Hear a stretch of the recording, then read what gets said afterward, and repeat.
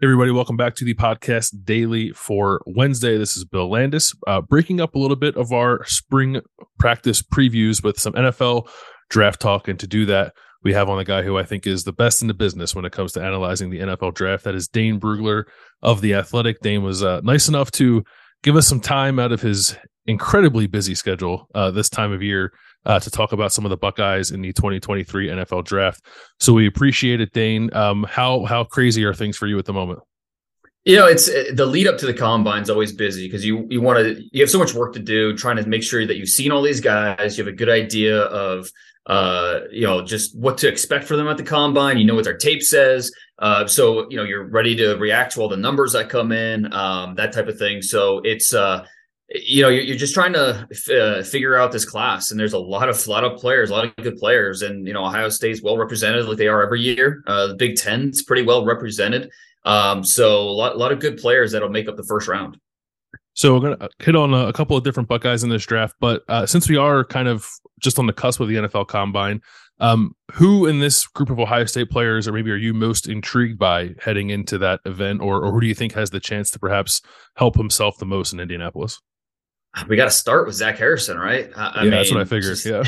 The freak that Zach Harrison is. We didn't get to see him at the Senior Bowl. He pulled out. And so I know there were some lingering injury stuff that was part of the reason. And, he's working through that. Hopefully he's full go at the combine, just so he can put on a show and show what he's capable of. This is a guy that is going to be 6'6", 265 pounds, and the over-under on his 40-yard dash is what, 4.52? I mean, It's going to be unbelievable to see what he does, how long he is. But it'll be interesting to see if he does the 3-cone and the short shuttle and some of the non-linear drills that kind of show the change of direction. And that's where the questions are with Harrison as a football player, is we know that he has the speed, has the length.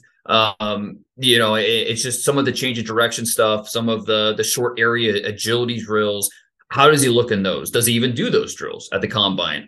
So that'll be important to see. But the length is really what's going to stand out with him. DeJuan Jones was a story of the Senior Bowl with how big he was. But getting exact measurements on Harrison will be really good to see. I'm talking to scouts. That have been to Columbus. They said that his arm length's around 35 3/4. That's an unreal arm length for a defensive end. And watching him on tape, if his arm is a half inch shorter, he's not forcing some of those fumbles or making some of those plays. And so that length really does show up on tape. It's not just a number that looks pretty on paper. So Zach Harrison definitely won. Obviously, CJ Stroud, just to see how he throws the football. And an interesting thing with CJ Stroud is, they do all the drills, positional drills and testing drills in alphabetical order. Who does Stroud follow in alphabetical order among the quarterbacks in Indianapolis? Anthony Richardson. Yeah. Anthony Richardson has a rocket launcher on his arm, or on his shoulder. The most effortless velocity you're going to see. So that power arm is really going to wow people. And this is assuming both are throwing. Hopefully both do throw. It's something that you won't soon forget. But with Stroud throwing right after him, obviously Stroud doesn't have the same type of arm strength. I don't think he has below average arm strength.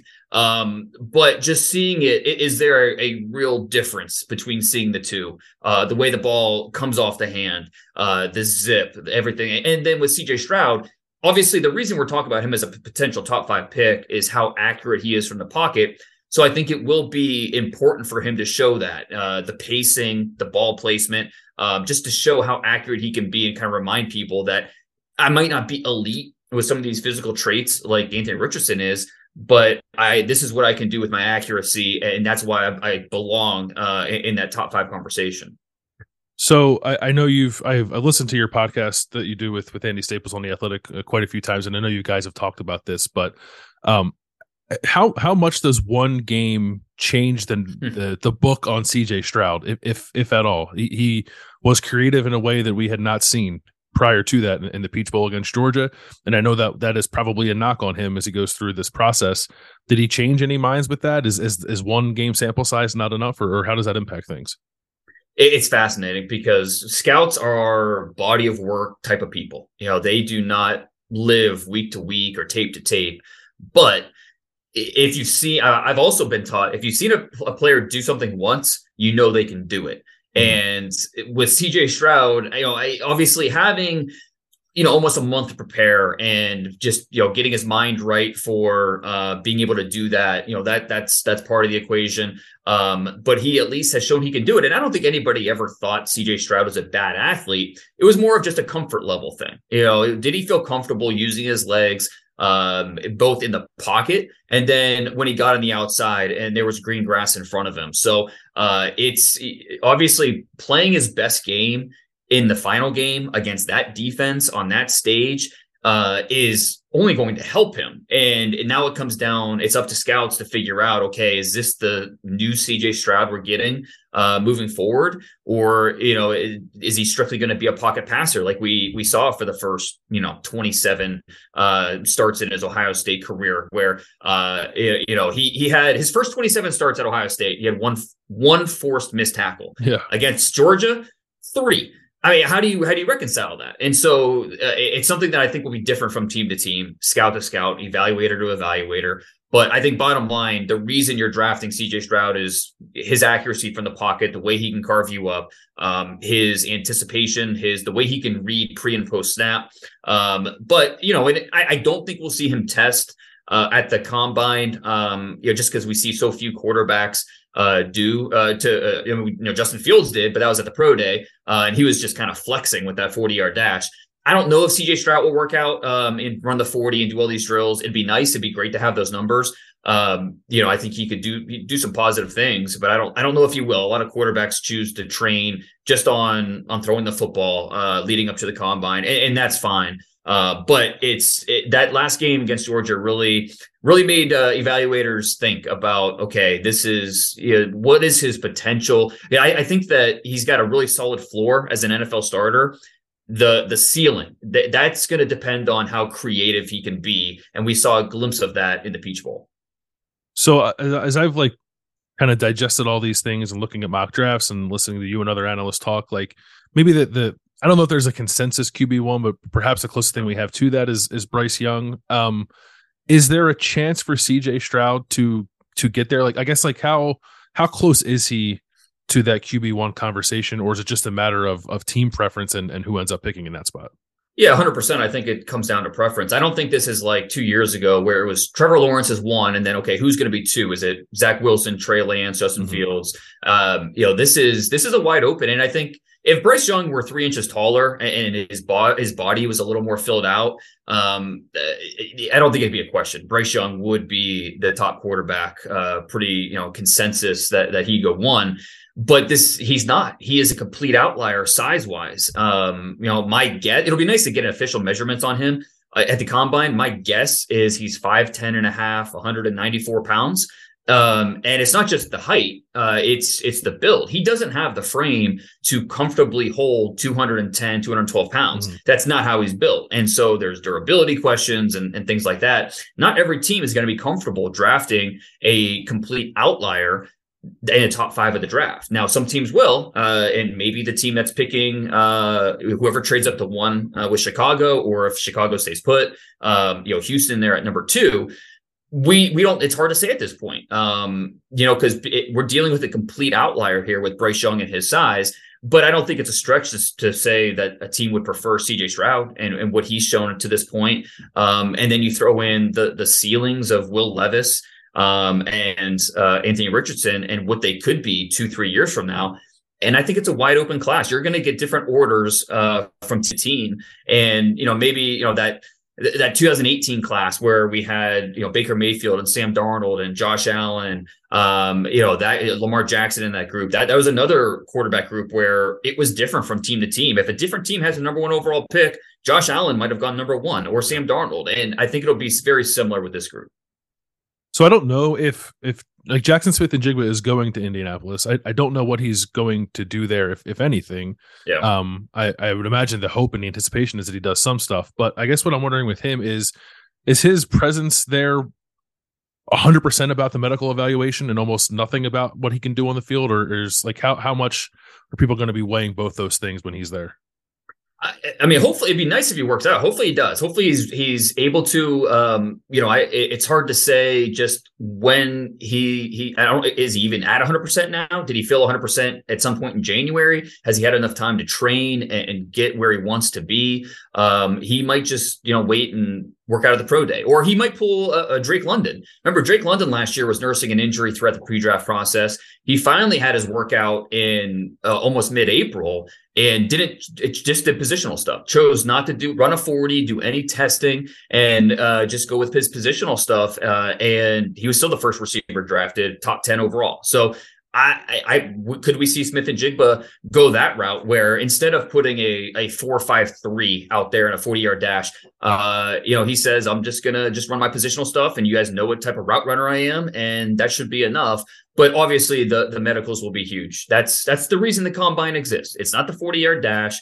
It's not any of these testing numbers. It's the medicals. And it's a central location for all these players to come to Indianapolis. There'll be, hundreds of MRIs done, blood work. I mean, everything. It's really, really intensive to get these medicals done. But it's important to understand where these players are. And for a guy like Smith-Njigba who missed most of the year, to understand where he is physically. And a lot of teams will have their own grading system. For some teams, it's 1 through 5. If you have a 1, that means that the doctor said, clean bill of health with no worries about you. If you're at a 3, that's when teams start to worry about it a little bit. And different teams have different appetites for risk. And that could play a factor. So, I'm saying all this just in general terms because I have no idea Jaxon Smith-Njigba where he is health-wise, but hopefully the combine will give us more answers. 2 more guys I want to ask you about. The first is Luke Whippler, and his decision to come out, I think, surprised a lot of people here in Columbus. I know it surprised me. Yeah. When you assess the season that Luke had, which I thought was very good, and also where he fits like in this center class, were you surprised that he came out, or did it make more sense to you as someone who looks at it from the draft angle? I was surprised just because I wasn't blown away by his film. I think it was fine. It was solid.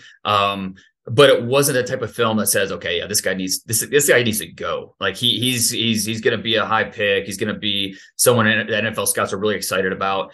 I didn't see that type of film, and the feedback I've gotten from teams is pretty similar. I think he's right now kind of viewed as, and obviously I don't talk to all 32 teams. I don't know how every single team feels, but just getting a general thought from the teams I do talk to, it's, an early day 3 pick, 4th, 5th round.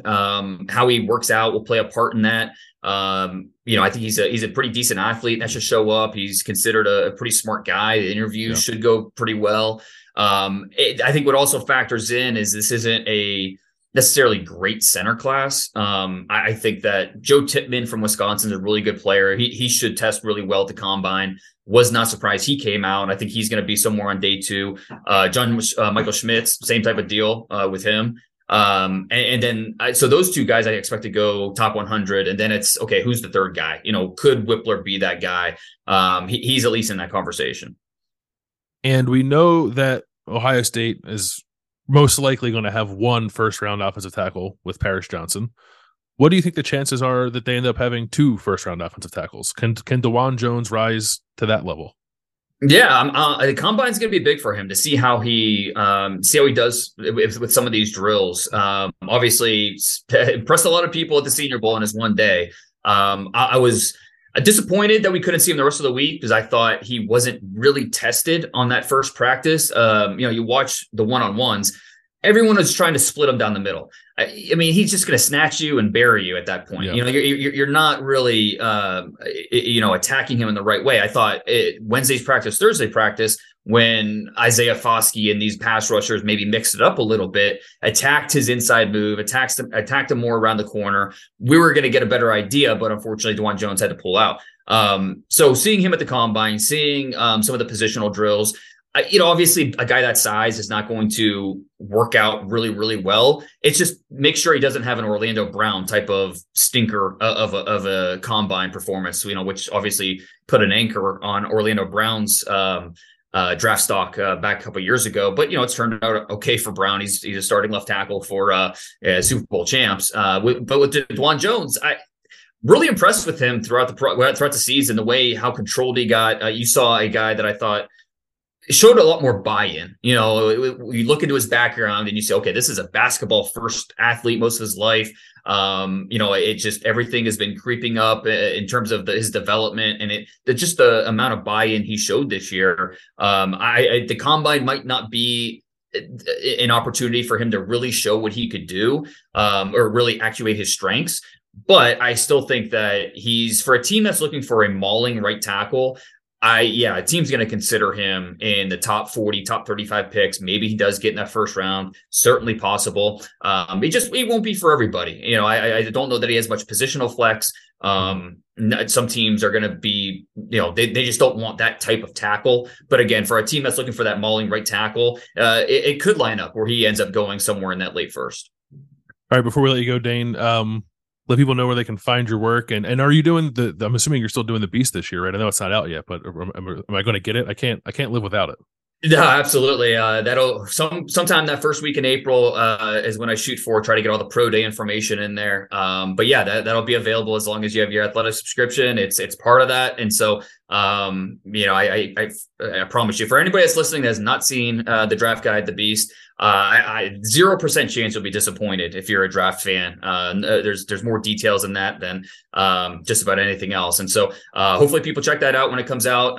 Find all my stuff on The Athletic. That's where all my work is, and a lot of stuff coming from the combine next week in Indianapolis.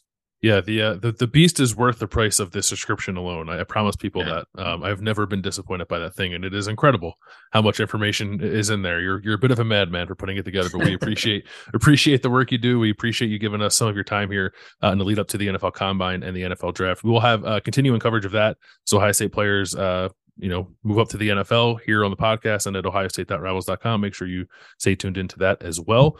Thanks again to Dane for joining us. Bill, we'll catch you tomorrow on the Podcast Daily.